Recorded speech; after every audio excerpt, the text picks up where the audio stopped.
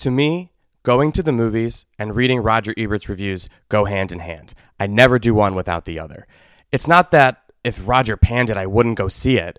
It's just that I needed to know what his opinion was before I went and saw a movie. Growing up, I thought this was a really unique and special privilege I had as a person that lived in the suburbs of Chicago, because Roger Ebert wrote for the Chicago Sun-Times. And every Friday, I would wake up before the rest of my family, sneak out the front door quietly, and go to the edge of the driveway as soon as the Chicago Sun-Times paper was dropped off. And I would flip right to the Roger Ebert review section, where I would read every single one, probably multiple times, because I was going to have to use those words to convince my parents that the movie had merit and was not only worth me seeing, but worth them seeing, because I had to convince them to see every movie I wanted to see, for I was a child.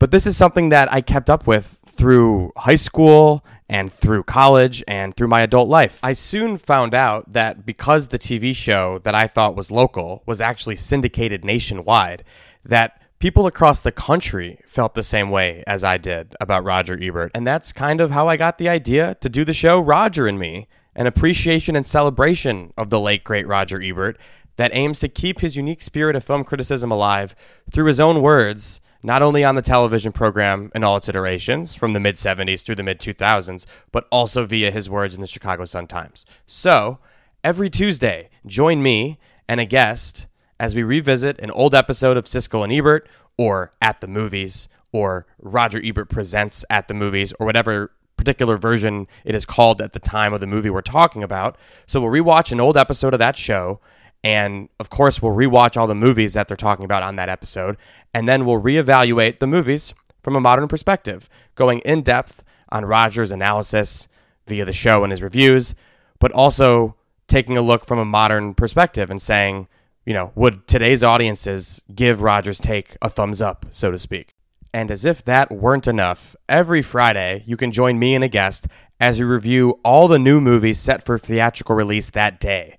Because what's a modern movie review show, if not an updated play on Siskel and Ebert? They were the blueprint.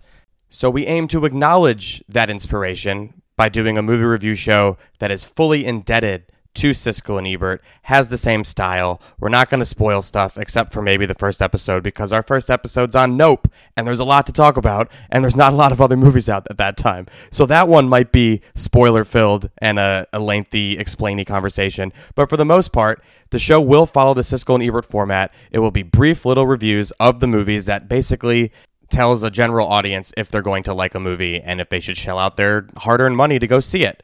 So we're bringing back this public service utility that I think is so important, while at the same time paying respect to Roger Ebert and the show that he ran that inspired this entire landscape we know today of film criticism and podcasting and YouTubing. So I hope you'll join me and the rotating panel of film critic guests I'm going to have, and filmmaker guests and comedian guests and whoever else I can scrounge up. We're going to have a lot of fun twice a week talking about movies, old movies, new movies, everything in between. Thank you so much for checking out Roger and Me. In the meantime, support your local cinema, and don't forget to tip your concession staff.